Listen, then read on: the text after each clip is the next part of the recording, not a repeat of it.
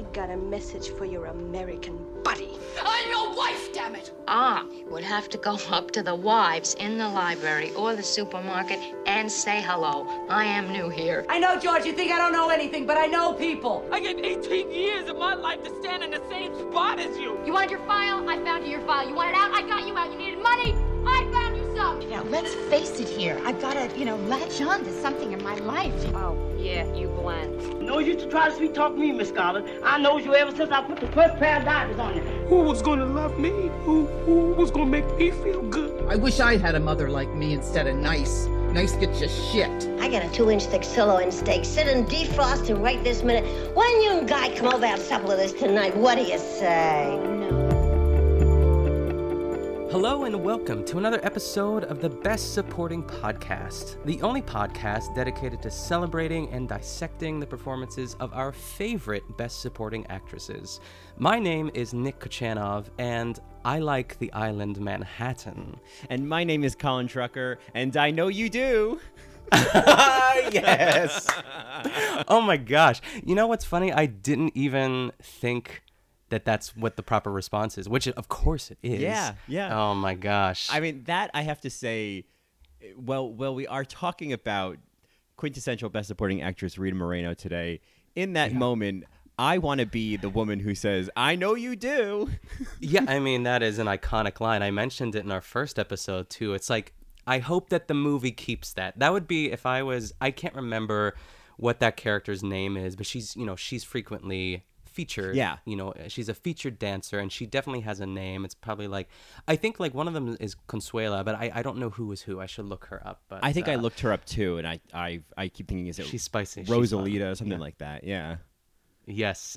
Yeah, Rosalita. Yes, that's one of them as well. But oh my gosh, here we go, Colin. We are in it. We are in it to win it with this with another episode. It's really our first one, and what a way to kick it off with Rita. I am really going to try hard to not just go through a play-by-play of West Side Story, because I really could talk about this movie and the musical all day, but we are looking at it through the lens of Rita, which is a great way to view it, in my opinion. Yeah, I mean, that's what I kind of love about this podcast, if I may say so myself, and this idea of kind of looking at it through this supporting performance, because there is this iceberg of a movie behind Rita and behind Anita, that there's large swaths of the plot that don't really focus on her or have anything to do with her, and it's sort of exciting that all of that's there, and we're just zooming in on okay, but what's Rita doing? And because it's like that thing we talked about, of being trained to just look for the woman, the other woman in the room, the best supporting actress in the room. And so I'm keen to kind of formalize that, and absolutely, just spend some time with Rita. I watched this. I've seen West Side Story so many times too that when I actually went, I thought about watching the entire film, but I kind of know it. Yeah. So I would recommend this to anyone who doesn't know West Side Story. Of course, watch the whole film just because. But if you fast forward to just all the Rita parts, it's a great way to watch the film. It really is, and she comes. I think, this is a word that we are going to use a lot on this podcast, but the charm of Rita Moreno as a person and the charm of Anita, the character, it's like the perfect marriage of this role, or just to create this sort of role in a musical. You're always waiting for her to come back, and that's the best position to be in as an actress, and just as a viewer too. It's so much fun. Yeah, and it's again, I think watching it again, before we did our first episode, it was the first time I'd seen West Side Story in a while, and I had kind of forgotten what Anita's involvement in the story was. I knew that she was in America. I knew that she was. I actually didn't really know, was she Maria's sister? I didn't know what the story was, and I didn't realize her involvement in terms of the tragedy that becomes them all in the end. I didn't realize that she was such a catalyst, and I think that. I think that element of being a Best Supporting Actress, where you actually have some function in the plot, where you're not just kind of this quirky set dressing. You're not just this crazy grandmother who shows up in 4 scenes, you know? Yes, she is involved. She's she involved. Is crucial, really. Yeah. Especially towards the end. Mm-hmm. Yeah, I think that was very exciting to kind of recognize. And I don't know, for some reason, and a lot of this is my own very subjective way of watching movies, is especially watching older movies. I'm always appreciative of when a female character like does get to do something, isn't just being saved or being in love, but you know, is having their own narrative that doesn't have to do with any of that. And I feel like Anita's is like this very specific narrative that I could see someone extracting the character of Anita and doing this little like one-woman show, you know? Oh, I mean, I'm already writing. Yeah, when I say someone, I mean you. Yeah. So, and I know we mentioned this in our first episode too, but what is your history with West Side Story or Rita Moreno specifically? I know that you had just kind of rewatched it before we recorded the first episode, but had you heard of her before that? I know you watch One Day at a Time. Are you like caught up, or do you just dabble in One Day at a Time? Oh, I did not take that show one day at a time. I blew through that shit. They couldn't put enough One Day at a Time on Netflix before canceling it for me to watch it all. Exactly. Like, I was familiar with her before that. I knew that she was in West Side Story. She was in also infamously probably the worst episode of The Golden Girls, which was actually a pilot for this spinoff called Empty Nest, which did end up getting created, and she wasn't in it. But the episode was kind of this weird. It was like the end of season 2 of The Golden Girls, and they kind of focused on these neighbors next door. This middle-aged couple whose daughter had gone to college, and now they were empty nesters. And it's awful. And she's, I mean, she's fine. It's not her fault, but it's terrible. And so I knew about that. And then, obviously, One Day at a Time happened. And, I mean, I kind of had in my mind, like, oh, this is Rita Moreno. She's, sort of an American treasure and is an Oscar winner. So let's see what she's going to do in this TV show as I just said, the crazy grandmother. Yes. And she took that role into the stratosphere. She's so funny and so specific and so nuanced and so charming as Lydia. It's like after that I was like, well, I haven't really seen anything else Rita Moreno's in, but I think I love this woman. Yeah. And I just did the math because I couldn't do it on my head too. She's 88 years old, Colin. Yeah. I just crazy. She looks great, first of all. Not that it's all about looks. Don't write me letters. No. But I just the vibrancy and the sexiness and like and this transfers also to like Anita, the role of Anita too, and just there's an energy about her when you meet her. I think she's just so beloved by the community, I would hope. And I was just reading that West Side Story was her only Oscar nomination. I don't want to say she had this gap, but like she did stuff after that, or at least try to. But I am ashamed to admit that I've only seen probably about 8 episodes of One Day at a Time. I know. Wow. I know. I think, yeah. Okay. I know. Okay. I there should be some sort of sound effect that's just like boo. Yeah. Oh, yeah. There's insert that in here. Yeah. Somehow. There's just people leaving an auditorium, just the door being slammed open. There's rage all across this country. How have you not seen all of One Day at a Time? I know. And they're covering such important stuff too. And I think that's what like the public outcry over when it was like in talks of being canceled, and of course it was canceled. But I think Lin-Manuel is reviving it somehow on another channel, or I don't know. Yeah, it's going to be on Pop TV, which is the channel that has Schitt's Creek. Yeah. Yes. Or the network or whatever it is. Yeah. Yeah, of course.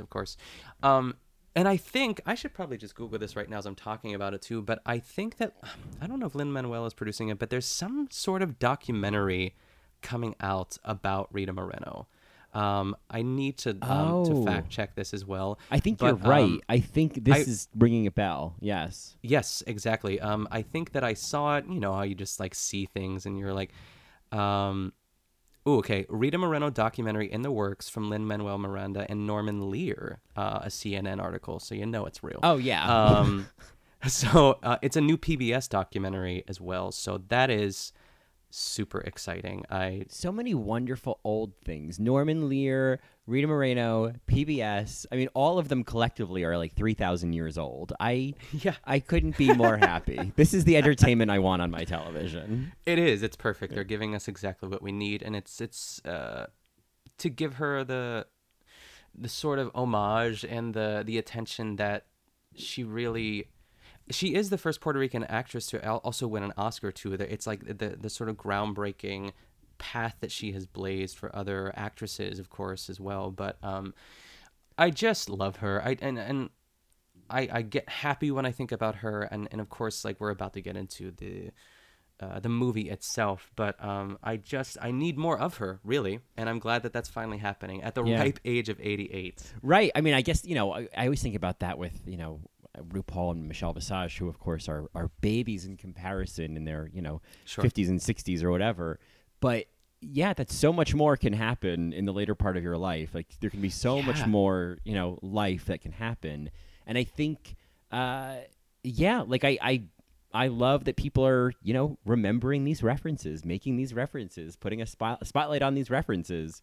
Yes, because I don't know, it's like. At least in terms of the time we're recording this, it's like Valerie Harper just died, and it's like there's all these like people who are like, we're in that age where like all of these kind of like golden Hollywood, golden television figures, they're Betty White is still here, but the rest of them, she is, my lord, the Katniss Everdeen of Hollywood, exactly. So I'm always happy to see, a look back instead of a look ahead at what's coming or who's new or who's next, Yeah. I want to talk really briefly just about, I know I got into it a little bit in the last episode about my relationship with this movie and the musical itself too, but I was, I mentioned on the last episode, I'm pretty sure too, that I was a sophomore in high school. I auditioned for West Side Story. I watched the movie, and I really didn't care about anything else other than, like, of course, I watched the movie and kind of absorbed that in my own. And, like, the choreography, there's, like, certain things that you take away in your first viewing of anything, really, too. But Rita Moreno was just kind of at the top of the list as well, too. And I from that first scene of just her and Maria talking and just establishing herself as this strong, funny, loving, really. She's making this dress for Maria. She obviously cares. She's a talented seamstress. She made that white dress with the red strap. Yeah. White is for babies. White is for babies. I will be the only one there in a white. And then I gasp every time. She looks so beautiful, Natalie Wood. Yeah. I just love that line of white is for babies. Yes. I know, like, just to be abundantly clear, is there anything non-white about Natalie Wood? Just curious.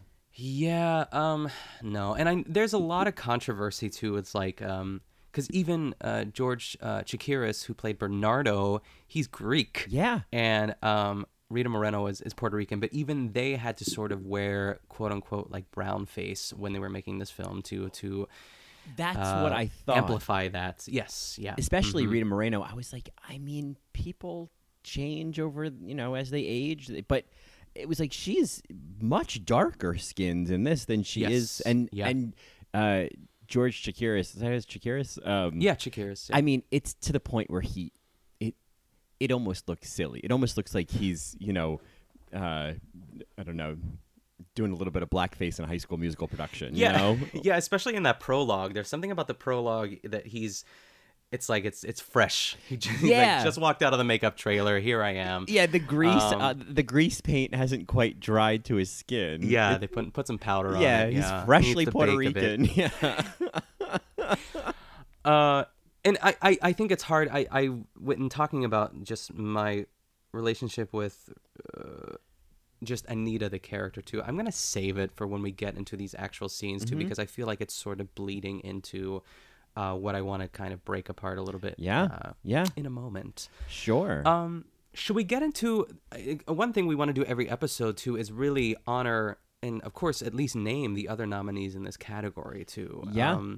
Because this is the 1962 Oscars. I have this pulled up here. I do let me as just well, because what we always want to do is, and sometimes I'm even more excited by the other nominees than by who wins. Sometimes yes, and I think that's going to be a really exciting thing to talk about. Yeah, as we move through these as well. Yeah, this is a kind of an era of Hollywood where I know some of these names, of course.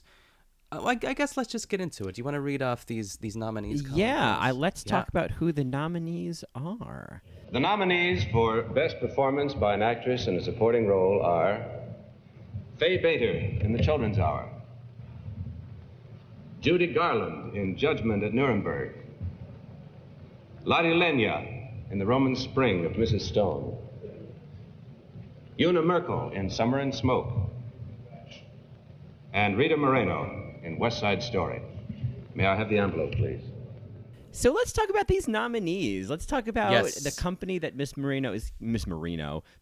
Miss Moreno is keeping. Now, have you? And the thing we also are going to frame at the beginning, because we're busy queens on the go, and there's only so much you can watch and absorb and see. So some years, some episodes, it's like, I have not seen any of these, or I've seen all of these, or I know one thing about her. And so, no answer is the wrong answer. If you haven't seen, from my point of view, it's like if you haven't seen something, like lucky you have the opportunity to discover it, Exactly, yeah. And that's kind of my brand. I've not seen anything. Yeah, so, it's kind of I'm fine. Have a podcast about that. Yeah. Yeah. So with that framework in mind, what if any experience or knowledge do you have of any of these nominees or these movies? Sure. I'd say the two that are the furthest from me are Faye Bainter in The Children's Hour and then Una Merkel in Summer and Smoke. No shade to them. I'm looking at their pictures right now. I'm sure they had great performances. But those are the two that I have a sort of blank spot in at least my knowledge. But I want to throw them a shout out. Do you know anything about them as well? I actually just recently saw The Children's Hour. It was on maybe I even like rented it, on Amazon Prime, because I was like, I just want to see it, and I knew there was a Best Supporting Actress nominee. Faye Bainter, I knew her. I believe she won the Best Supporting Actress Oscar in like the 40s for this movie called Jezebel with Bette Davis, which I haven't seen, but like I'm surprised it's taken this long to talk about this, but there are these montages on YouTube, and I don't know if you've seen them or if I've sent them to you.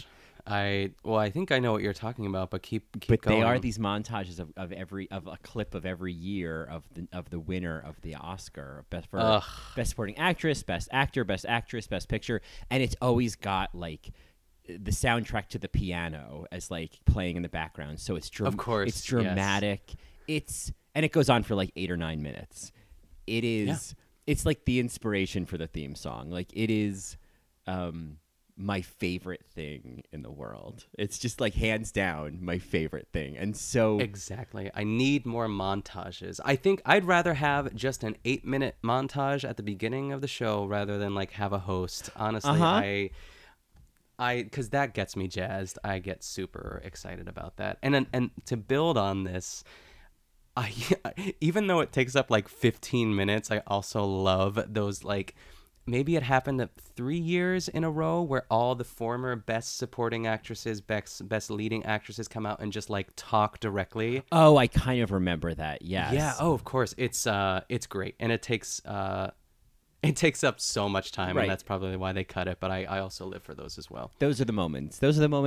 That make life worth living. That's right. But back to Faye. But the reason I mention this is because the way that I mostly know Faye Bainter is that there would always be, because there's a couple different montages like this on YouTube, and then the clips of Faye Bainter and Jezebel would always be just these different shots of her looking very concerned or like putting down a soup spoon. It's always, I'll show you, and you're going to see it's the same fucking shot of her putting down a soup spoon and looking up. Anyway, so Faye Bainter, and I'm leaning around looking for a water bottle. Faye Bainter in The Children's Hour, which is a slightly, do you know The Children's Hour at all? No, I don't. It's a slightly dated story. It's based on a Lillian Hellman play, and it's about these two women who run like a boarding school for girls, and then this rumor gets started that they're having a lesbian affair, and it like destroys everything, and it's like this whole tragedy. And so Faye Bainter plays like it's this little girl. This little girl like sees them or like comes up with some like she starts the rumor basically. Got it. And so Faye Bainter plays her grandmother, and watching it, like at first I was like, okay, maybe this is just kind of like, I think this is maybe Faye Bainter's last role or one of her last roles, and maybe this is just one of those like, let's give the classic actress a nod. Sure. But watching it, I mean, Audrey Hepburn and Shirley MacLaine are the leads. Shirley MacLaine in particular is amazing. She's phenomenal. They both are great though, and Faye Bainter has like a couple moments towards the end where I'm like, okay, I see where you could have won this. Like, yeah. I mean, not against Rita, but I see why you got nominated. So Yes. I recommend it. There was something about her performance that sticks with me, and I'm surprised. There's this one moment towards the end, this one micro moment that just seared into my brain. So it's worth it for that. Love it. Yeah. Okay. Great. I have not seen The Roman Spring of Mrs. Stone or Summer and Smoke. I'm not really familiar with Lotte Lenya or Una Merkel. Yeah, so Lotte Lenya, just to kind of sorry to interrupt go you ahead. there, No, but please. she I don't know if her and Kurt Weill were married or if she was like one of his muses, but she sang a lot of his music back in the day. There's actually a Lotte Lenya competition that is it's like an annual competition where it's really cool actually. It's like you have to be able to sing like an aria in any language. You have to sing like a contemporary musical theater song and also like a golden age musical theater song. So it really like runs the gamut of what a performer can do, and there's of course cash prizes too. But so she in her own right is a musician, obviously too an actress as well. She has a very, very distinct voice. Almost, I'm sure people would disagree, but like Edith Piaf, like that sort of, when you just listen, you are transported back to like the 40s, right? That sort of situation too. So that's really all I know about her. That's more than I knew. I'm like, wow, Yeah. you had a whole Lotte Lenya story. I'm so impressed. Yeah. Now, who we have not talked about at all is, of course, Judy Garland in Judgment at Nuremberg.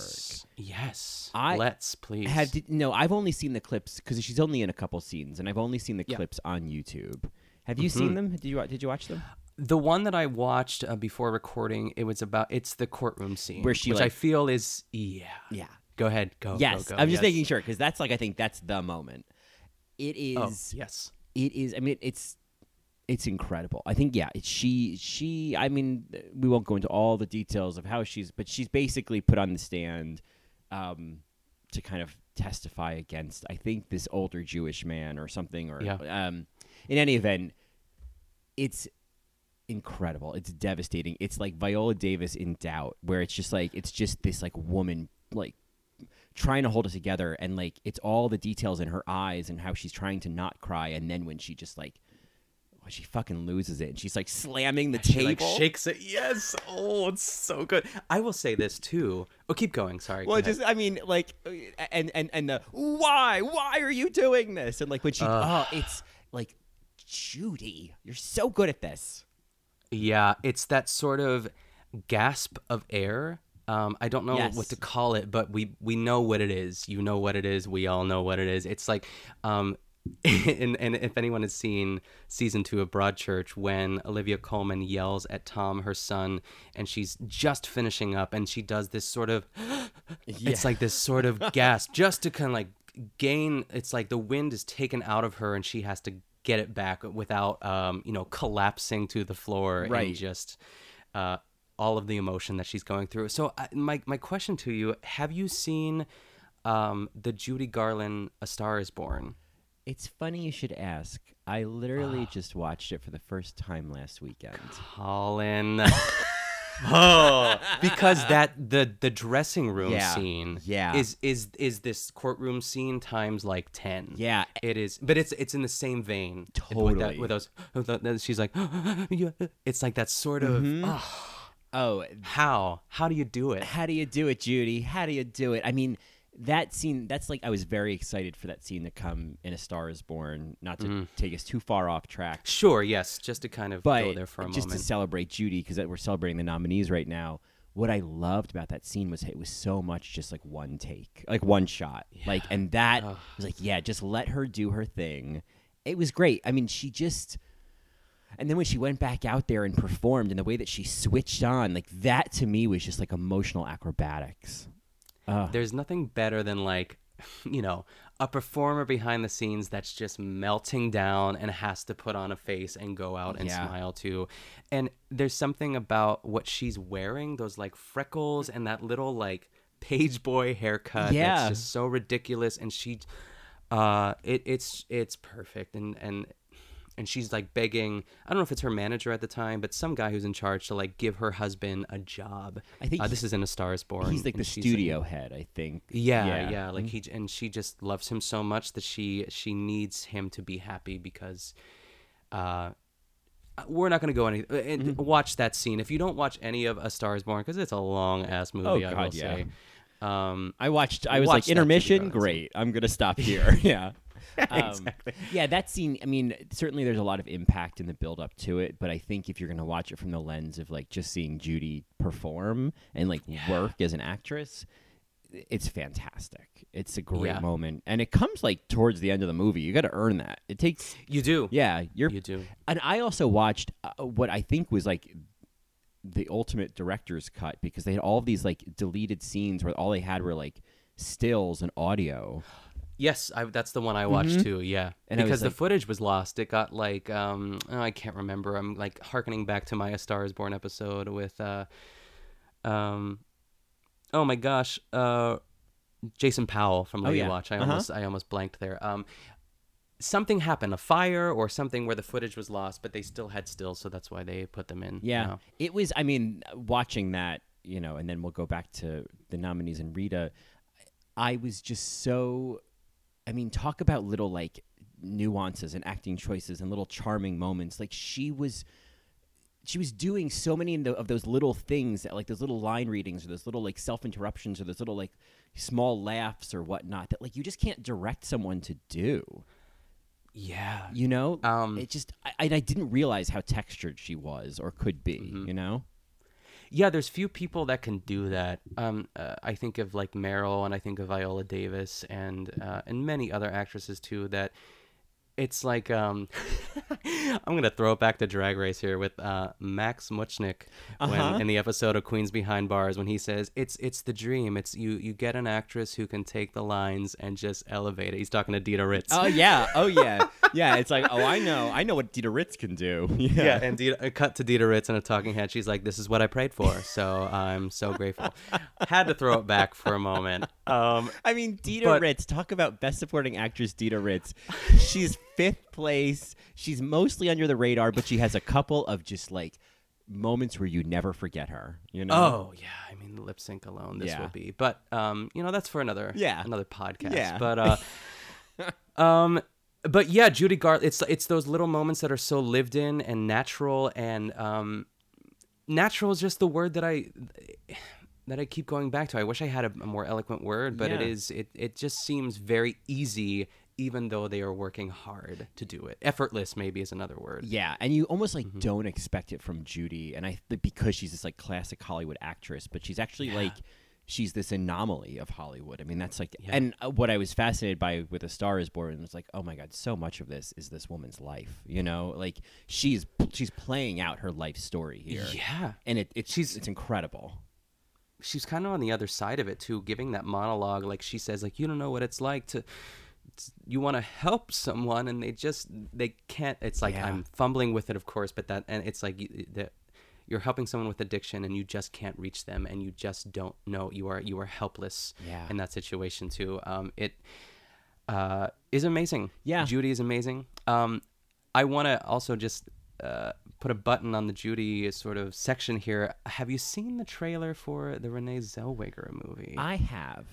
Okay. And I've had a lot of concerns, but all of the reviews I've read have said the movie itself is maybe nothing amazing, but she is. Okay. And I'm like, okay, this has been like unanimous. It's like, oh, it's an amazing performance.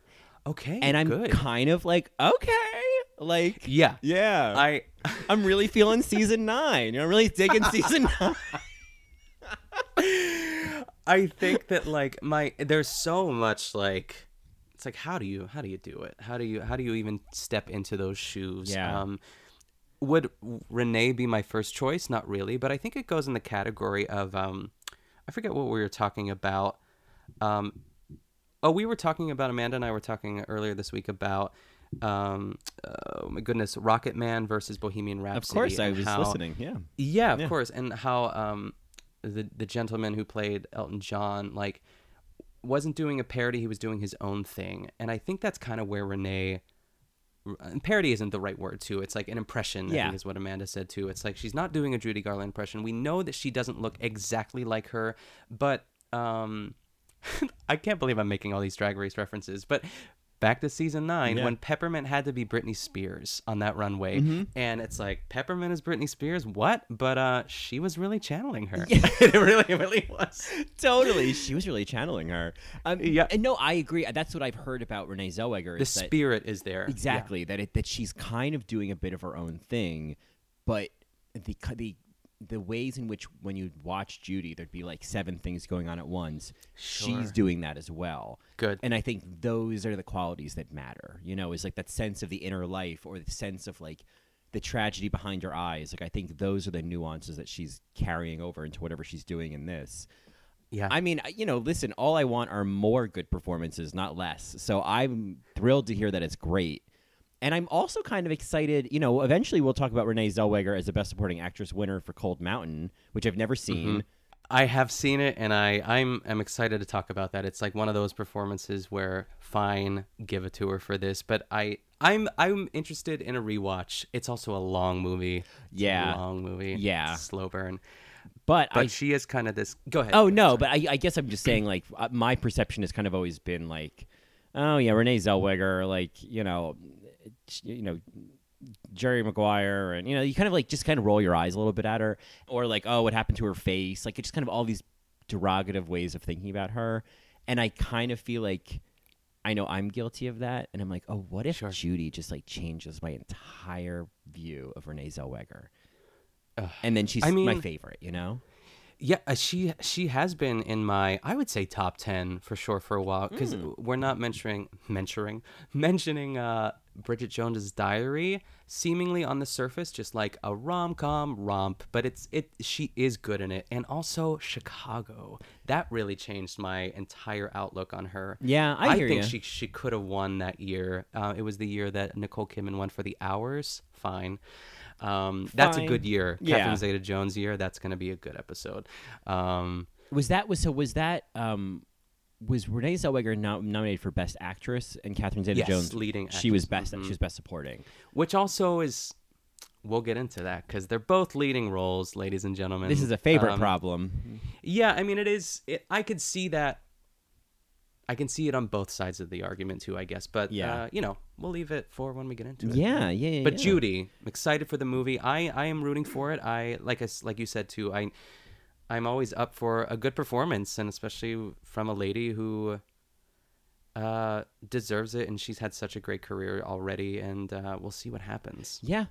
I mean, who knows? People have been saying like, oh, this is she's probably a shoo-in for an Oscar nomination. So, all right. So, speaking of Oscars, of course, wow. To bring us back, not that I have any problem with a Judy tangent. No. Jesus. Yeah, exactly. Like, if anybody listening has a problem with a Judy tangent, they've been listening to the wrong podcast for a while.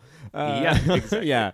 So, as amazing as Judy is in Judgment at Nuremberg, and Faye Bainter in The Children's Hour, and I'm sure Una Merkel in Summer and Smoke, and Lotte Lenya, the incomparable Lotte Lenya. I got a Lotte Lenya for you. I know. I was like, there's a joke in there somewhere. Come on, yeah. I'm not smart enough. I'm not quick enough. I mean, I wouldn't say I came up with anything brilliant, but sure, yeah. That all being said, well, as amazing as they were, no one could beat. And I believe even at Golden Globes that year, Rita also won for Best Supporting Actress. Rita Moreno, congratulations. And as she can, and now I think this is a good time to segue to Rita Moreno's acceptance speech. Yes. Rita Moreno in West Side Story.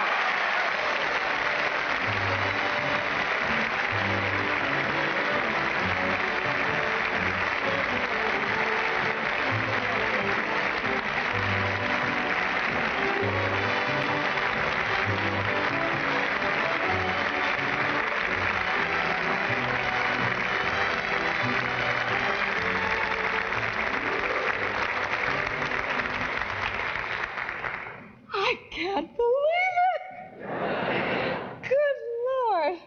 I leave you with that.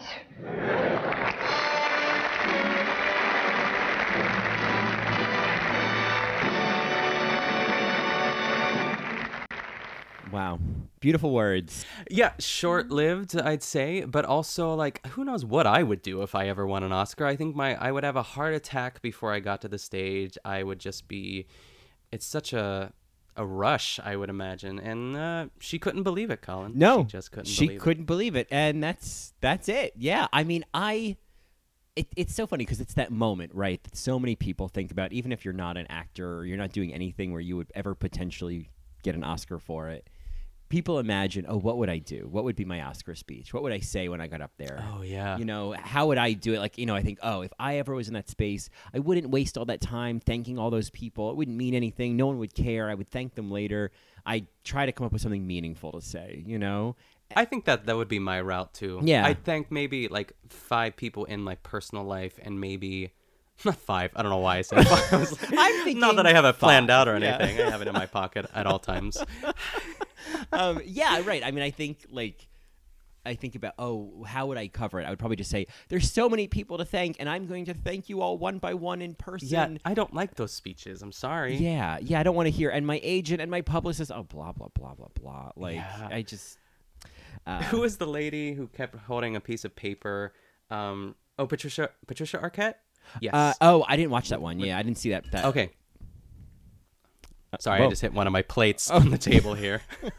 You know, hey, listen, sometimes talking about Best Supporting Actress winners, things get a little out of hand. I understand. I need my strength, okay? I need to have snacks, okay? Yeah, I get it. Yeah, I feel like I am too far away from the pirate's booty in my kitchen, but I'll... Exactly. But go on. But I think this is also a time where if you watch, you know, I'm sure all of us, at least if you're listening to this, have taken a deep dive into YouTube videos from, you know, the past and how acceptance speeches have sort of evolved. Mm-hmm. Because it was a very formal event. Everyone just kind of, honestly, they kept it under, I'd say like 30 seconds, to be honest. Yeah. Like I can't remember one specifically that, especially in that era, that really like droned on. They were really they were swift. We kind of talked about this when we were talking in the first episode about award shows and the red carpet and all of the ways in which that's been kind of, you know, embellished with all of these things around the looks and the jewelry cam and all of that. And my gosh, yeah. I feel like the acceptance speeches have kind of become an extension of that, or were a precursor to all of that, where it's like, I think the American religion of celebrity started to like change focus, and I think it was like, I don't know, watching A Star Is Born made me think about the concept of the studio system and the concept of like what Hollywood was like then, and like who Hollywood stars were then, and how their personalities were crafted, and they were given names, and they were given, you know, relationships and whatnot. And then I think, you know, looking into the 80s and the 90s and looking at a different era of Hollywood where there's just more, there's certainly still some sense of a studio system in a way, but celebrity is more individual. People are their own kind of like, they're managing their own personalities. They're managing their own images. And I think part of that, what comes with that is, you know, the moment that you have at the award show, at the Oscars, you know, like people will remember the funny speech you had or the dress you wore. Like, I think it's the evolution of celebrity created more opportunities, or called on more opportunities to like show off, I guess, really. Yeah, that's beautiful, really. I think that because I think also that people tune in to watch speeches. Yes. I mean, it's like I can go on a whole tangent of like, if I really was to explore like, why do I love acceptance speeches so much? Not just with Best Supporting Actresses, but in general too, because you're watching someone and like potentially the happiest like moment of their career. It's like the pinnacle of everything, whether it's a Tony Award, an Emmy Award. It's like you work so hard to get there, especially someone who kind of has, you know, like I act and I sing and I explore different avenues of this my sort of creative, I don't know, universe, I guess, or creative journey. And, you know, you always, even if you're not an actor or an actress, like you just want to be that person for a moment too. And you kind of have this sort of vicarious sort of moment with them, I think. Yeah. And it's this, like, I think of when Sandra Bullock won her Oscar, which, you know, we all have words about that. But, yeah. But I think I remember it's like my parents tuned into the Oscars that year. It's like people wanted to see Sandy Bullock winning her Oscar because it's familiar. They knew she was going to give, you know, a good speech. And sometimes they happen accidentally too, those Oscar moments that you can't really predict as well. But like Olivia Colman winning Best Actress, I feel like some people really hated her speech and the way that she was, you know, carrying herself. I could have watched that all day. No, I was going to give her an Oscar for her Oscar speech. Yeah, where she just goes, where she just like blows a raspberry. With tears welling in her eyes. Yes. I mean, and then it is that moment when she addressed Glenn, and I was like, this is as they say, this is canon. You know, like, yeah, I know, as the gays say. The gays say. She's just like, sorry, Glenn, I didn't hope it would turn out like this, but it did. Oh. She's just like that quick little, that little quick, like, chirpy little comedic timing of hers. I just want to see someone on SNL do that, you know, like just do that, do a whole parody of that performance. It just, yes. But yeah, I hear you. I feel like, you know, here we are, like, here's a perfect meta example. We're sitting here talking about a speech and, you know, remembering that role in the lens of like, oh, she won an Oscar. Oh, she beat Glenn. Oh, she did that speech. Like, yeah, it becomes an extension in a way that I don't think it was, you know, 50, 60 years ago. Yes. Yeah, exactly. So all that being said about Oscar speeches, I think we should talk about why she got this award in the first place. Yes, please. So getting into the movie here, I mean, I kind of highlighted every single, we don't have to go through them obviously, but I just have them really for a reference point in mind. But like the first time that we see Anita or Rita is this dress scene, which my friend Grace and I used to act out like verbatim because we both loved it. We would switch roles. I was gonna say, which we would one just were get you? like, yeah, we would, I mean, I was typically mostly Anita because I had the range, Colin, I could do it. She didn't have the range. She could never. Because you were the gay one. I know, That's exactly. why you were Anita, because you were the and gay I one. sat at the desk with my scissors and my my sewing frock. I love the frock that she has on. I love it. I love the banter. I love the playfulness. I just, you immediately know that this is someone to watch out for. I think that like we'll get into it a little bit later of like the moment she won, you know, the scene too, and there's a lot to pick from. Of course there's the obvious one too, but speaking of that sort of effortlessness with both of them, I want to give props to Natalie Wood as well. I know it's very divided. Obviously she's not Puerto Rican in any sense, but she was a star at the time. Mm-hmm. I think it's sometimes that trumps logic in casting too. I mean, look, still today, it's like I don't know, the colorblind casting. Not color. Is that the right term? Colorblind casting, or just like I think of what's her face, who was cast as an Asian person. Oh, yes.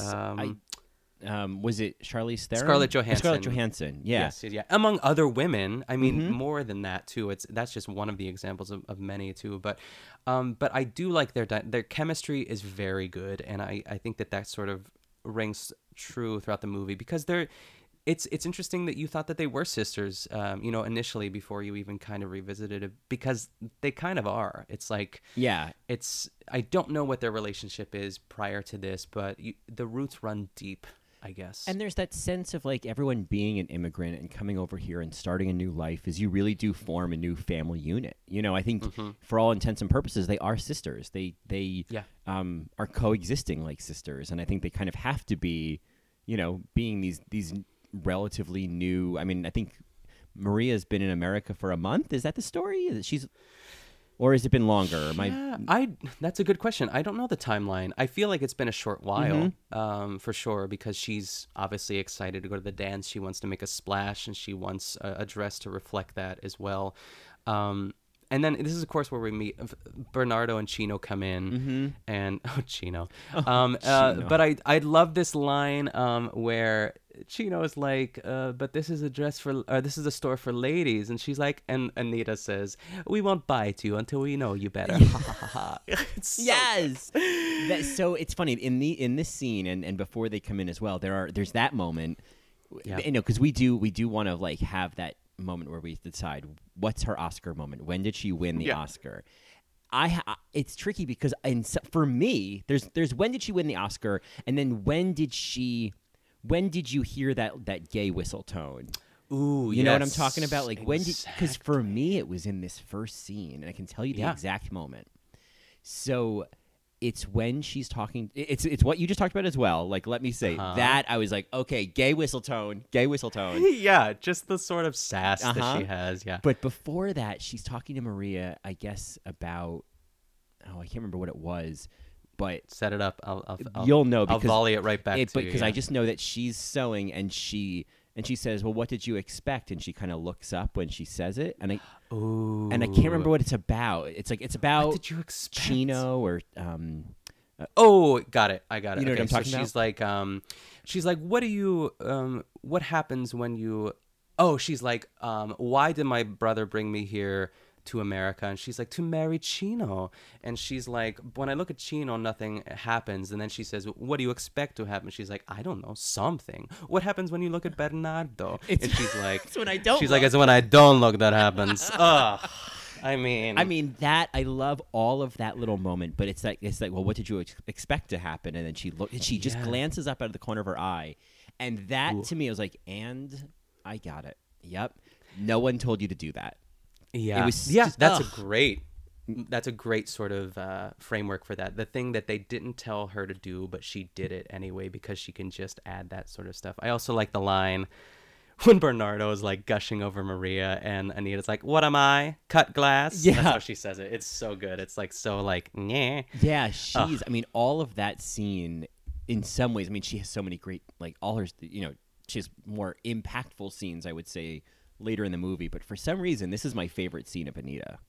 Oh, I mean, for good reason. It's just her eyes too. She has these big, almost buggy eyes, but also very beautiful. Like, so when it does, like that moment you're talking about, when she does just do a glance, there's a lot of that in America, the song where she's just like giving it to Bernardo. I mean, we're about to get into that moment, but she can take your breath away with just one glance. Yeah, really. And that, like, it's things like that where, in some cases, a best supporting actress will be like a Beatrice Straight, where like, oh my God, you just like set off, dynamite in the room. So how could I forget you? But then there's like Rita Moreno, who's just kind of like, flicking matches. You know what I mean? You're like, ooh, what was that? Yes.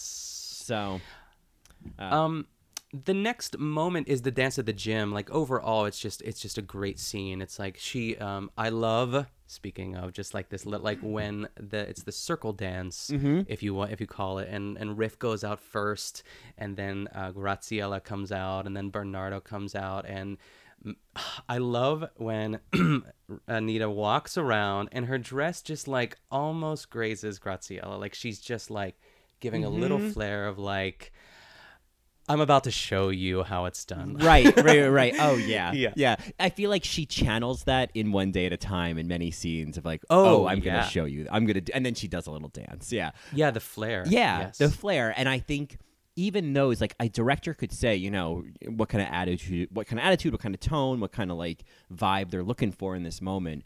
But then like it's the choices Rita makes that. Yeah. Because to me, it's like unless a director is a total micromanager, you couldn't say, okay, what I need you to do is almost graze her with your dress. Like, to me, the more you try to control that, the less it's going to work. For sure. It's like any director that kind of tells me how to navigate. You can give like a loose outline of like, I want this to sort of live on this part of the stage or, set or whatever, and then you can kind of migrate over here. I don't really enjoy that. It's like, let me try to do some stuff. And if it doesn't work, then I'll call you back. Right.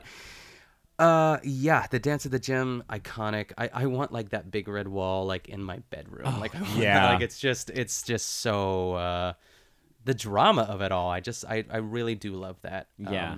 I feel like you could get like, I was like thinking of sort of like a large like framed postered image of just like a large wide shot of the dance, you know, Yeah. with the big red wall God. and the colors of the costumes and the lighting. I feel like that would be an amazing like over the bed or like living room art. Yeah, and this set is very basic. It's just it's such a studio sort of setting too, and it's shot in the wide, which is great because you could really see everything. And we talked before about just like the color and the vibrancy of everything too. It's like I love the yellow in Riff's jacket and the orange in Graziella's dress. It's incredible. Speaking of Riff, I had it in my mind that Russ Tamblyn had been nominated or even won the Best Supporting Actor Oscar. Wow. And like, no sir, did not have that in my mind about George Chakiris at all. I didn't really think George Chakiris was that strong in this. He's not my favorite performance.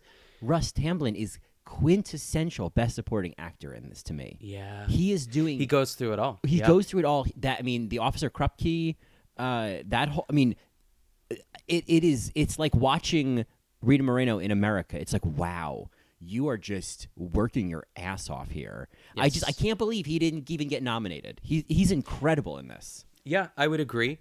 And even during the Jet song when he's up on that pole and he does this like backwards sort of like, I would never be able to do it. I would have a panic. He like falls backwards, does a flip and lands on his feet. I don't know. He did something similar, and maybe I'm thinking the same thing, where he like backflips off of like a stoop or something, and it's just in Officer Krupke. Yes, he definitely does that.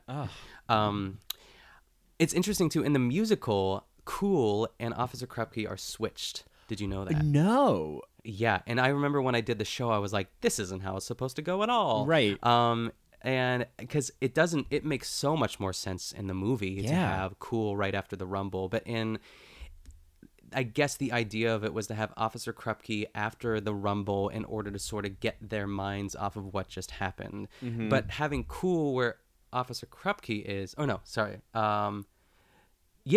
it just doesn't make any sense the other way around. It doesn't at all. So I think that was a wise choice. And there is this sort of dream ballet that happens. It's like a somewhere dream ballet that happens in the musical, which is gorgeous. And I really wish they would have put it in there, but I also get why they cut that as well too. Right.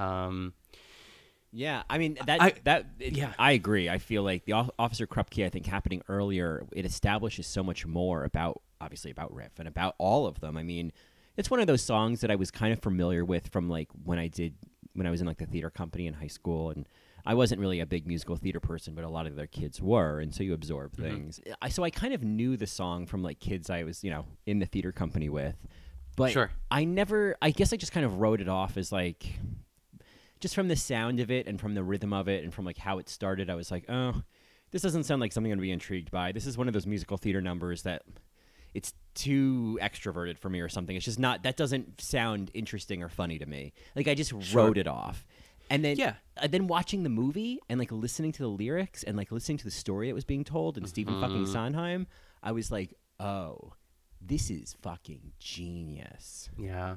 Yeah. So, I want to just mention real quick George Chakiris because I, just like you said, didn't see it. I didn't know why he won that, but it wasn't until this last rewatch that I got it. I think that there are more layers to Bernardo than you think, but I do see the other side of that argument where it's like, he didn't do that much, did he? But like, I love how, and I think it's like in America where it really like changes for me because he's so playful with Anita and like she brings that out in him. I love their relationship together. I think their chemistry is just like next level, but he is the leader of the gang. He has to like navigate like kind of himself sometimes, but mostly with the gang, and he has to look out for other people, and he has to be the tough guy, I suppose, too. So when it's fun to see those sort of sensitive moments that he has. You can tell he loves her, but also has like a job to do. It's like I don't know. It's like he is like a police officer. He's like going out for the night doing the things, and she's like, "Well, be careful." Like, but not even that. She doesn't like him going out and doing all that shit anyway. But I see why But I do think that Russ Tamblyn has more to do and is a little bit more featured than Bernardo. Yeah. Like I see the complexity of the role of Bernardo and what he, the struggle of, of all the different roles he's playing in terms of, Anita's boyfriend and Maria's brother and being in the, is he a jet or a shark? Bernardo's a shark. He's a shark. I can't get them straight. That's okay. So I appreciate the complexities of being a brother and a boyfriend and a shark and and being this kind of almost like community leader and this family leader. I guess there wasn't, I wasn't getting any gay whistle tones with him that I needed to say, oh, I see why you won. Because I'm, a best supporting actor can give me that whistle tone. Yeah, we won't count them out. No, but I was getting it from Russ Tamblyn. That's all. Yeah, I think that. I'm thinking about like my rebuttal for that too, because I don't know why I'm sticking up for him so much too, but I think in America, like not for nothing too, like they're both dancing their asses off. Russ Tamblyn and George Chakiris. If you watch him specifically, I would suggest, on a rainy day, put it in and just watch him throughout the movie. And you might end up feeling the same way, but I think he is. I don't know if he like deserved it, but I acknowledge that sort of red flag of like why him over Russ Tamblyn, or not even a nomination, but yeah. Well, and I love the challenge of it. Like I'd love to watch it again and be like, oh, it's sort of like. To go back to Drag Race, it's like watching Jocelyn Fox again in season 6. Oh, You're yeah, like, it's just fun. She's great. Yes, yeah. exactly. I want to mention there's this little moment in America in and of itself is I think is a crowning achievement. It really is across the board. I think in our first episode I was singing the praises of it, but I just can't believe that what they all came together to create, that the music is that good, that the lyrics are that good, that the dancing is that good, that the set is that good, the lighting, the costumes, everything is peak in that scene. There's nothing wrong with it. No. It's all an example of like great American musical theater. It's and filmmaking. It just, I don't know, when people think of like, classic movies or classic moments of, peak greatness in art, I feel like in cinema, America is an example of that. It's in every Oscar montage. I feel like you get a glimpse of that, and it's interesting. Go. I was gonna say, and just like listening to it and watching it, if you don't get any emotional reaction to the way that it builds and keeps going to the ending, by the end I'm just like, I just my shoes just go flying across the apartment. Yeah, regardless, you want to jump out of your chair and start dancing with them too, and. I just have to give a shout out to Jerome Robbins as well, who was notoriously like let go from the project because he initially wanted to direct it and choreograph it, and he was like putting up a stink about it. But they got Robert Wise to come in and direct it, and I guess Jerome Robbins, he only this is what I read on IMDb, but he only choreographed the prologue, Cool, I Feel Pretty, and America before he was removed from the project, which is interesting because Dance at the Gym is so iconic in its own right. I wonder if there was at least a skeleton of what, but I feel like that would be a big stink too if they used his choreography and then fired him as well. But right. But yeah, I this is another thing about the musical, Colin. I'm going to blow your mind right now. In the musical, there are no men in the number. It is just the Shark Ladies. Isn't that crazy? Wow. I know, and it's infinitely better with the guys. Yeah. Not to take away from the ladies, because that is a solid number when like it's just, I think it's Rosalia who is playing the part of like the Bernardo, sort of like she's the one who wants to go back to Puerto Rico, and Anita is the one like bye, like so long and farewell. So wow. Yeah, but isn't that nuts? Yeah, America could have been this totally different number, but I'm so glad that the men are in it. It just adds to that sort of tension and sort of fun playfulness. Yeah, I feel like in some ways it's like, I mean, I could see the benefit of having a number that's all just dedicated to the ladies, but I kind of feel like in the film version, the women still kind of win. If we were to look at this as like a dance battle, I think they still won. Oh, for sure, they're giving it. I always feel bad for the one shark Shark Girl who has like the thinnest, tightest pencil dress on. It's not even a pencil dress, but it's like suction to her skin. And I would be so mad if I got that costume because there's no like flare. Anita has the best dress, of course. Oh, I mean, with the way that she can tousle that aside, like. There's moments, and again, obviously, as you said, credit to Jerome Robbins, but there's those moments where she's like galloping. Oh, and the dress is almost like a tail, the way that she's doing it. It's just like, I'm not really much of a dancer. After like 6 vodka sodas, I can get into my body and all's fine. And it's actually fine. Yeah. It's just I'm so in my head that I'm like, oh no, this is making me very uncomfortable. But so when I watch someone who can dance like that, and who has that just like in their bones, in their cells, I'm just wowed. Because I guess with dancing, so much of it, obviously you learn choreography, but I would have to imagine so much of it is like learn all the choreography and then forget it and just do it. Yeah. You know what I mean? Like you probably you would know better than I would. I mean, I'm not a dancer, but I mean I've had many a dance party to a West Side Story soundtrack in my house alone, just a couple of margaritas in and just really going for it. But it's the difference between just watching someone dance it. It's like Singing in the Rain. Why am I blanking? Wow, everyone is in terms of Gene Kelly. Gene Kelly, yes. Sorry, I was trying to think of his name. It's so lived in. I've said that before too, but it's natural. It's like breathing to them.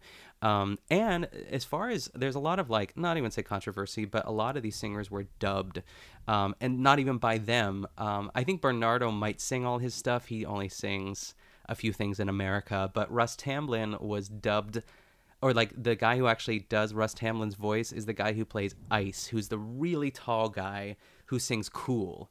Oh, Isn't that nuts? Yeah. So that's crazy. And Rita Moreno's singing voice was done by a woman named Betty Wand. That wasn't her? She did sing. So Rita Moreno, the only song she sang in the show was America, which makes me so happy because I feel that is, that's the moment and that what she should. Yeah. I think that Betty Wand sang for A Boy Like That because it was lower than it was out of her range, and I think that Marni Nixon, who also did Maria's voice, because Natalie Wood can't sing, also sang for Anita in the quintet as well too. I can't believe I'm remembering all this stuff, but yeah. Wow. Yeah. I mean, I had only really known about Marni Nixon dubbing for Natalie Wood. I didn't realize she's a legend. Yeah. Yeah. I feel she just passed away recently. Maybe. Well, I will Google that now. Yeah. Marni, Marni Nixon. R.I.P. I feel like she did. I just remember it's like all those sort of intermittent things that you see on Facebook or Instagram or something like that. Well, she did die. She died in 2016. Okay. July of 2016. I was going to be really embarrassed if you said, like, she died in 2002, Nick, so... Yeah, she died, like, late 90s, yeah. In my mind, she's still alive. Yeah, but, within the last few years... Yeah, but she definitely is one of those, like, unsung heroes as far as, singers, actresses that were popular. They just sang all of her stuff, but that's for another podcast as well. I want to keep forging ahead here. Should we get to the bedroom scene? I think that's the moment. Yeah. Really here. There's 2 big ones coming up, and I want to get to them. And go for it. Oh, no, here's the thing. Yeah, I agree, because there's this scene, and then there is that big moment towards the end. Now, here is the thing that I struggle with, and it probably just speaks to how much I want more about Anita, and I want your one-woman cabaret of Anita. Yeah. I need Anita. I need more Anita. I need Anita. I need Anita, one-woman show. Yes. I wish that we got to see more of her grieving Bernardo. Oh, yeah, that would have been... I just felt like she had to have this role of, like, he killed your brother. It's like, he killed your boyfriend. Like, how are you having any compassion for Maria right now? Like, she's siding with the murderer. Like, and I get that that's kind of part of what she's doing, but, like, I need more rage, Yeah, that would have been great. I mean, she takes... I would say the rage is sort of substituted with A Boy Like That. Yes, I agree. That's exactly where that's sort of filtered into. Like, I don't have any other words to say, so I'm just gonna sing it. But yeah, I mean, Maria gets her moment when she's like, when Chino tells her, I love when he says, he killed your brother, and it's like, boom, ba ba ba ba, boom, ba ba ba ba ba ba ba. She's like, why do you lie to me, Chino? Why do you lie? And she's like chasing him down the steps, and she holds onto her head like this when she realizes that it's true. Where's Anita's moment? I need that. I need an Anita moment. The rest of the podcast will just be us making those puns. It's just those puns, yeah. I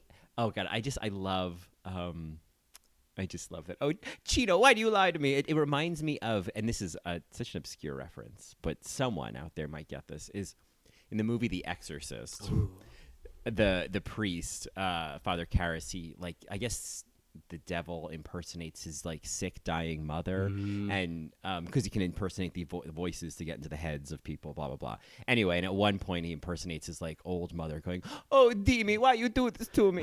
and that always makes me, that's what it makes me think of. You know, I can actually kind of picture that a little bit. I am famously not a horror queen. I can't my imagination runs too wild when I watch that. I want to desperately get into some stuff because I know there's a lot of great lady performances out there. But I think I've only seen it once, or at least bits and pieces, The Exorcist. So it's, you know, I saw it again a few years ago. The first time I saw it, I was like a teenager, and I remember not liking it and being kind of like, oh, this is kind of ridiculous and sort of melodramatic and not as scary as everyone made it out to be. And then I think I saw it again years later, and I was like, oh, yeah, no, I get why this is so scary. Ellen Burstyn is giving, I can't remember if it's a great performance or if it's an over-the-top performance, but it's either way, it's worth watching. It's a performance. It's Ellen fucking Burstyn. Yeah, exactly. So it's, it's worth seeing. I don't know. I'd have to watch it again and see if it's actually scary. I think I could probably get through it. It's like those old... came out in the 70s or 80s? 70s, okay, cool. Yeah. Horror wasn't what it is now. It's like I feel like there's a lot more jump scare moments nowadays. I don't know anything about the horror genre, so I'm just speculating really. But you're right. It's stylized now to be so much more about jump scares and like music cues and like it's not as common for movies to just be like a slow burn or just kind of be creepy or just kind of like let the story be scary versus like, oh, let me just like, you know, sucker punch you with a jump cut. Yeah, I don't like that. I don't at all. Yeah, agreed. But the scene, you know, like so they sing A Boy Like That, and all of a sudden she does, you wouldn't expect Anita to not accept defeat, but just like soften so quickly, I guess. It's like the love for Maria, is it outshining the love she had for Bernardo? Is it like, she probably loves them both equally, but there is one line within that song.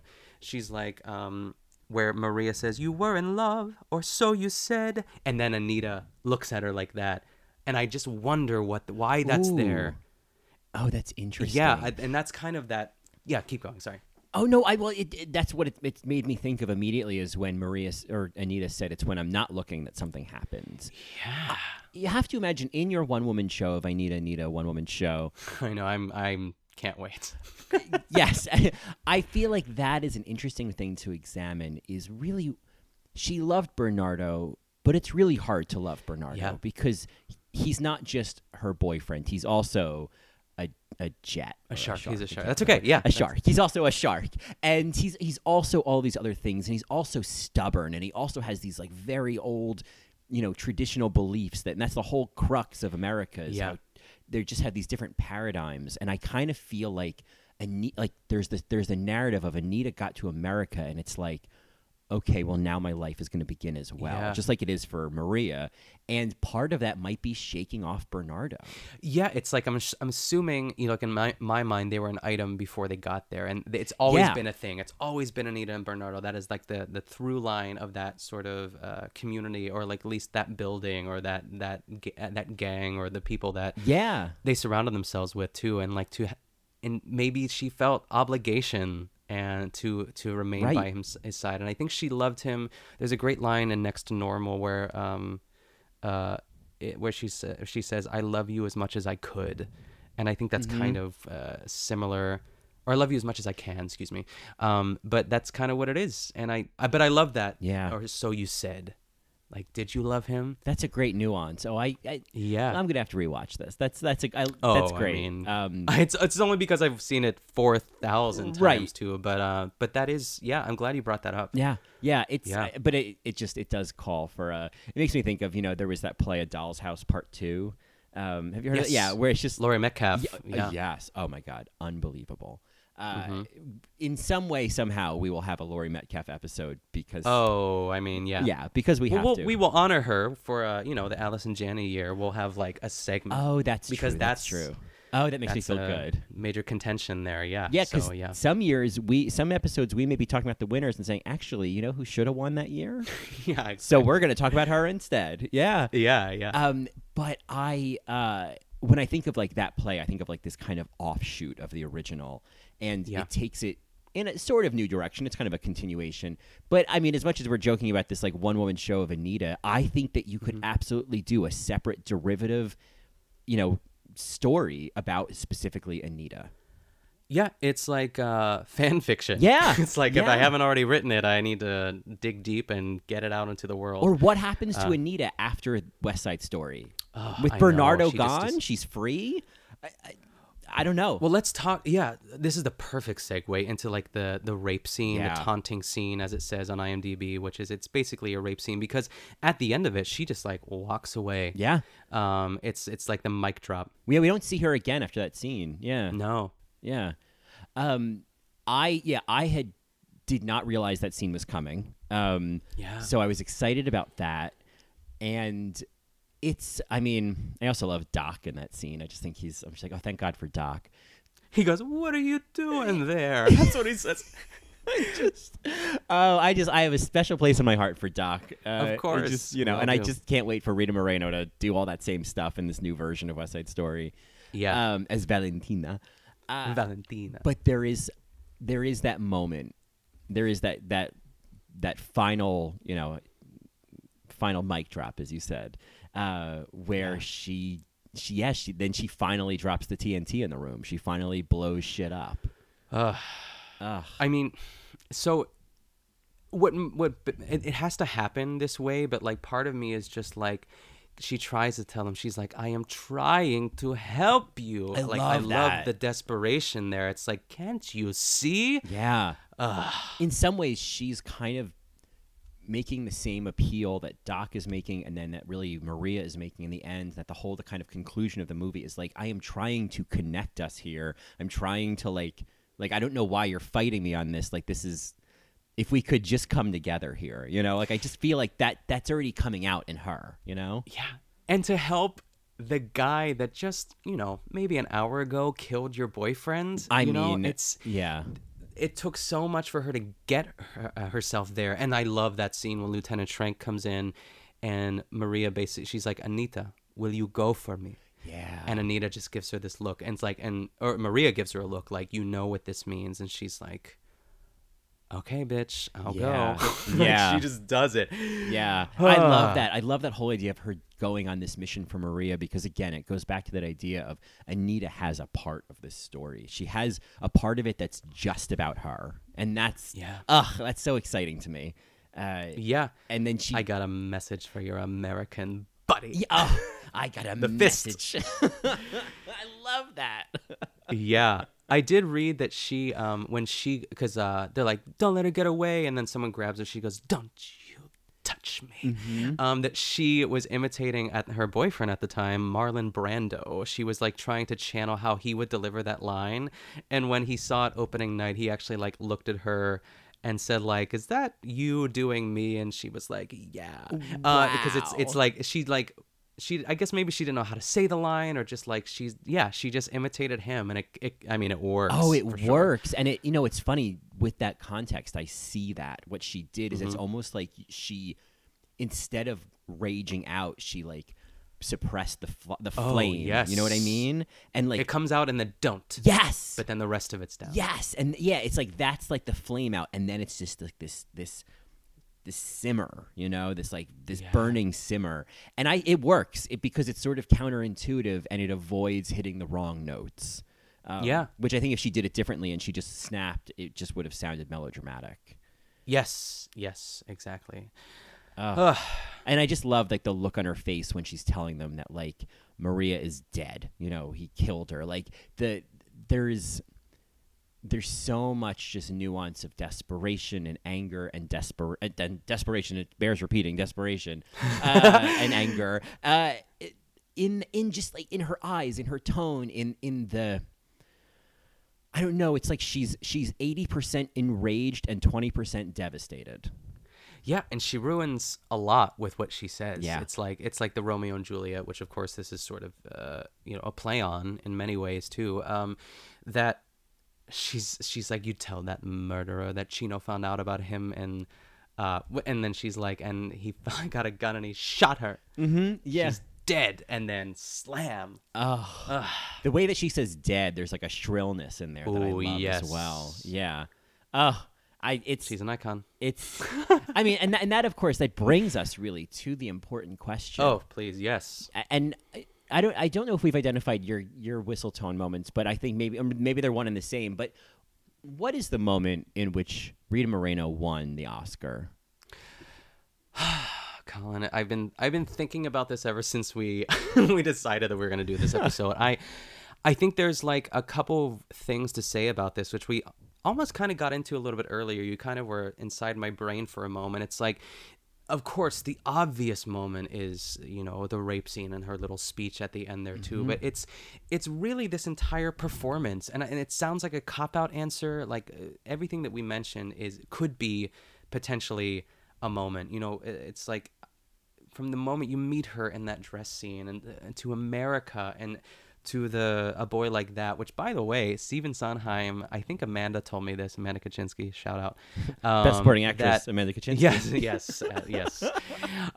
That Stephen Sondheim is notoriously, like, still to this day not satisfied with the lyrics for A Boy Like That. He thought that it was clunky, and he's not necessarily proud of those lyrics, but it gave us, or so you said, so I will, I'll take it, Stephen. But anyways, just the moment of her, like, crying the single tears as they hold hands in the bedroom, like that also. But I think for me, it's a tie between, like, America, really, because I think that's, like, leading up to it. That's sort of like, I don't even say the peak. We know that she's amazing, and then she kind of climbs this up, like Dance at the Gym is a little bit better, and she's, like, really owning herself. And then America hits, and it's just like, let me show you what I got here. Right. Let me show you what I can do. And especially since she sings it and it's her own voice, I think it's the perfect storm of everything, for all the reasons that we just talked about prior to this. It's a beautiful number. It is musical theater at its finest. It is dancing, singing, acting, charm, sexy, vibrant. I could go on and on, but I think that's kind of my answer. It's like it's many answers, but I think America is it. Yeah, I mean it's hard to argue with that because it is such a. I haven't seen Dreamgirls, but I wonder, and I don't think they're comparable because what I've heard is it's not as great a performance, but I feel like Jennifer Hudson won because of And I'm Telling You. Yes, I mean that is the moment, for sure. Where we'll get into that when we do that episode. I'm excited too because having not seen it, I think I watched a little of it, and it was other scenes that she was in, and I was like, this is terrible. So yeah, there are a few. I've seen that movie so many times, so I'm super excited to get into Me that. Me too. Yeah. The more movie musicals, the better here. So So, but what about you, Colin? Yeah. I mean, so I feel like drawing that comparison. I don't think either you or I are saying that that's the same case for Rita Moreno here. But I think there's the similar function of there is a set piece moment that you can't really argue with. Yeah. And I tend to agree that that's probably what clinched it for her, especially among the nominees as well. In some ways, I agree though that there is this sense of it's the total performance, it's the total effect of the performance, it's all of it's the accumulation of choices that she's made. Mm-hmm. In some ways for me, I think it does go back to that first scene, and it was just the frequency she started out on, where like right away there was a naturalism to her, there was a charm, there was a spontaneity, there was there was a cleverness. I think that's what I Yeah. love about her. Is she's clever. Playful, clever. Yeah. Yeah, and I think, you know, it's such an interesting dichotomy with Maria, who is, you know, Maria and Tony, as much as I watch it and I'm like, oh my God, you guys just met at a school dance. Calm down. Yeah, they'll never be Bernardo and Anita. Yeah, Never. yeah, you'll never be Glamour.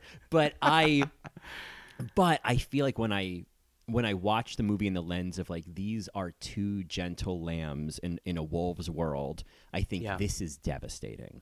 And so with that lens, like if Maria is just this gentle lamb, and then what Anita, the difference in Anita compared to her, I think that makes Anita shine even more. And that Anita is, in some ways, it's like, it's so exciting to see, especially this like Puerto Rican immigrant be the new American woman.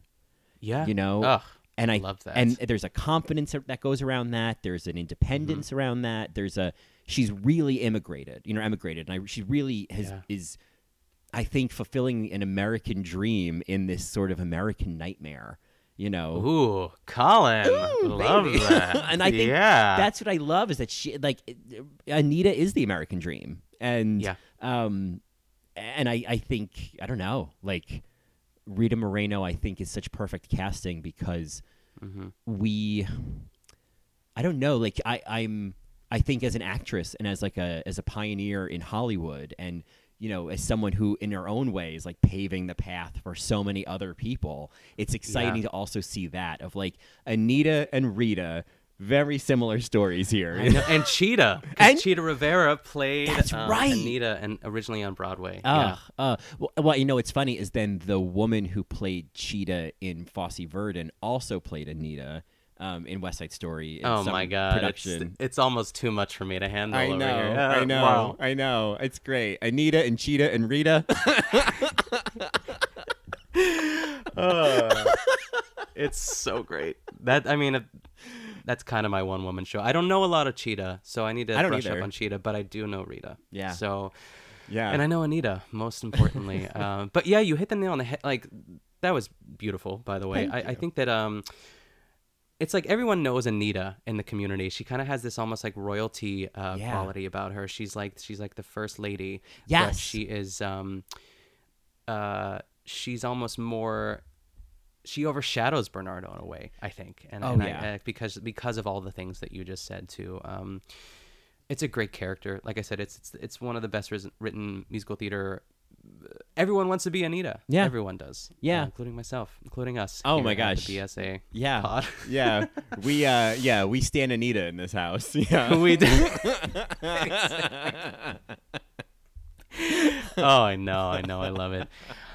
All right. Well, should we get to our best supporting actress of the week? Yes, really? Our segment before we wrap up. Our BSA of the week, which is, of course, it can be a person, a place, a thing, a show, a concept. It is something that is existing on a certain frequency for you this week that is hitting all of those whistle tones. Yes. I love that. I feel like that's becoming a thing. Is the gay whistle tone. I love it. Oh my gosh, that's the lens. So I'm curious. That is the first piece of merch, just like a little whistle. It's like cheap and easy. We could sell them by the dozen. So it's funny when you say that. It's like I question my BSA of the week too, because I'm still looking for an object to be my BSA of the week. Sure. I think it'll come. It'll present itself. But I finished this week. I started it and then dropped off, and I just finished it. Fleabag. Oh, okay. And I think the obvious sort of BSA of the series is, of course, none other than Olivia Colman, but that's not really where I want to go. I actually would like to give a spotlight and a shout out for my BSA of the week, which is the actress who plays Claire, who is Fleabag's sister. Oh, I'm so happy this is happening. Yes. Yeah, I think that there's a lot. So her name, I'm going to butcher. Her first name is Sian, and I want to say that's like a Sean sort of sound. I think it's pronounced Sean. Yeah, Sean Clifford is her name. And at first glance, too, like she is, she's the sister that has her whole life together, and she is, the one who's kind of badgering her and kind of just lecturing her at all times too. But as the series unfolds, or anyone who's watched it too, it's like you realize that's not the case. And I think really a pivotal moment for me, I talked about it on Squirrel Friends Cocktail Hours, when they go to that retreat. Oh, yeah. And just the two of them together, I could use so much more of that. I just love the banter. I love their relationship, the good and the bad. And I think she's really playing almost like a straight man to her, or straight woman really, to oh my goodness, Phoebe Waller-Bridge. Yes, I had to think about that for a moment. But I really just think that relationship wouldn't work had it been a different actress too, or had that character not even existed. I'm so glad that it does. And I really like her. And of course, we have to give a shout out to the haircut. Oh, the haircut that she gets, that was really fantastic. What I had always heard about her and what I found to be very much true was that the first season, you're like, oh yeah, there's the sister. And then at some point and I found it was the first episode, or maybe even the last episode of the first season, all of a sudden you just go, oh my God, the sister. Like, yeah, who have I been watching this whole time? The sister is the one to watch. For me, it was, I haven't finished season 2, but for you haven't? No, I know. I don't know why. Oh, I thought you did for some reason. That's okay. I mean, right. I'm excited for you. Yeah. Text me immediately. I will. I mean, it's like 6 episodes. I'm 4 through. Yeah, I need to it's just a quick watch. Finish it. Yeah, but that scene in the first episode in the bathroom when she says like, "This is my miscarriage." I was like, okay, you are incredible. Like, this is now about you. So yeah, I agree. I think this is a great choice, and I love because she's sort of unsuspecting, and people are kind of discovering her. It's not the obvious choice of Queen Olivia Colman, who I do not disparage at all. Of course, that's like even more exciting. Yeah, I really enjoyed her performance. I really like her a lot, and I feel like I've seen her in other stuff. The more BBC stuff that I watch, I see all these, like, it's like the Broadchurch Gang, the Fleabag Gang, and everything else. It's like, it's great. So yeah. How about you? So this week, I mean, there's so many good choices. I did just, have you, this is not my BSA of the week, but it's a potential pool of BSA options. Have you ever been, or are you a Project Runway person? I'm not. I probably watched one season back in the day. I always enjoyed it. I didn't watch it because I was not interested, but I just but it is. I mean, I think that I do think, and I can guide you towards the moment, the seasons or the episodes to watch that have like the notes we're listening for, but definitely season 8 is amazing. It's on Hulu, I'm pretty sure. Like, trust me, just watch it. Season 8. Just dive in. There is an episode where everyone cries. And it's like when their family members come, it's, oh my God, it's just, and you will sob. You will just sob. Really? It's just magical. And so I just think it's worth it. Sure. So anyway, not my BSA of the week, but I did just rewatch, or just watch for the first time, like season 16. And I feel like there were some BSA moments, but my BSA of the week is, I'm calling it mom drag. It is, I shared it on Twitter just recently, but it's this comedian actress. Her name is like Alyssa Lim Paris. And she does this series. She's basically, it's kind of like John Roberts and the mom character. Yes, of course. She does that with this kind of like East Coast, like Boston or New York or New Jersey kind of like suburban mom. And she'll do these different montages of like mom, like it was like mom hosting a barbecue, like mom, just like these different kind of. Do you remember those supercuts of like shit girls say, or like shit? Yes. It's just like that. It's just like that. It is so nuanced. It is so funny. Reminiscent of, I think, certainly owing something to John Roberts' mom videos, which are, of course, paving the way. Fucking classics. Yeah, they really are. There's also this comedian, Chris Fleming, who has this character, Gail. And he has a series of videos on YouTube. The name Gail. Gail, and it's Gayle. Of course. You should definitely check it out. I think you'll love it. I do think you'll love it. She's insane. I had posted, or I retweeted this tweet of the mom hosting a barbecue, and then someone on Twitter directed me to an Instagram channel, Aunt Terry, which is like some comedian portraying like a middle-aged woman from Philadelphia.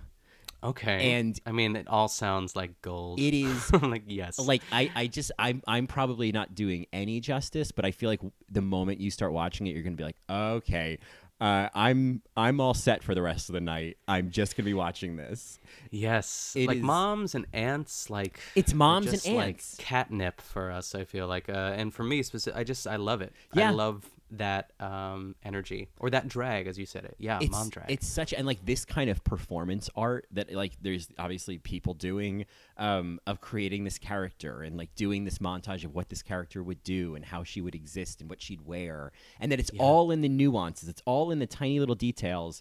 I love it. I'm so excited by it. I feel so seen.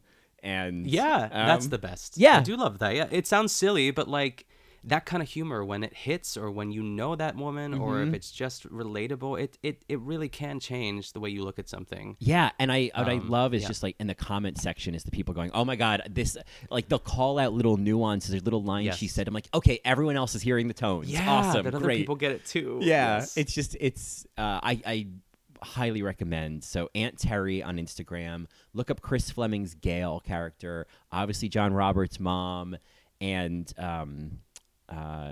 this Alyssa Lim Paris, ALYSSA LIMPERIS. Brilliant. Oh, it looks like the music is playing us off, Colin. It means it's the end of an episode. What an episode. What an episode. I mean, there's not enough time to thank everybody. There isn't. But there is time to plug some social media, I think. Yeah. You can follow us on BSA Pod on Twitter. And you can also email us at bsapod@gmail.com as well. And, I mean, so many other people to thank. Rita, Cheetah, and Anita. Rita, Cheetah, and Anita. We want to thank you all. The trifecta of everything. Trifecta. And, keep your peepers peeled for Anita, a one-woman show starring Nick Kachanov coming 2020. I can't wait. One night only. Yeah, one afternoon only. It'll be great. All right, everyone. Well, thanks for listening, and we'll see you next time. See ya. Bye.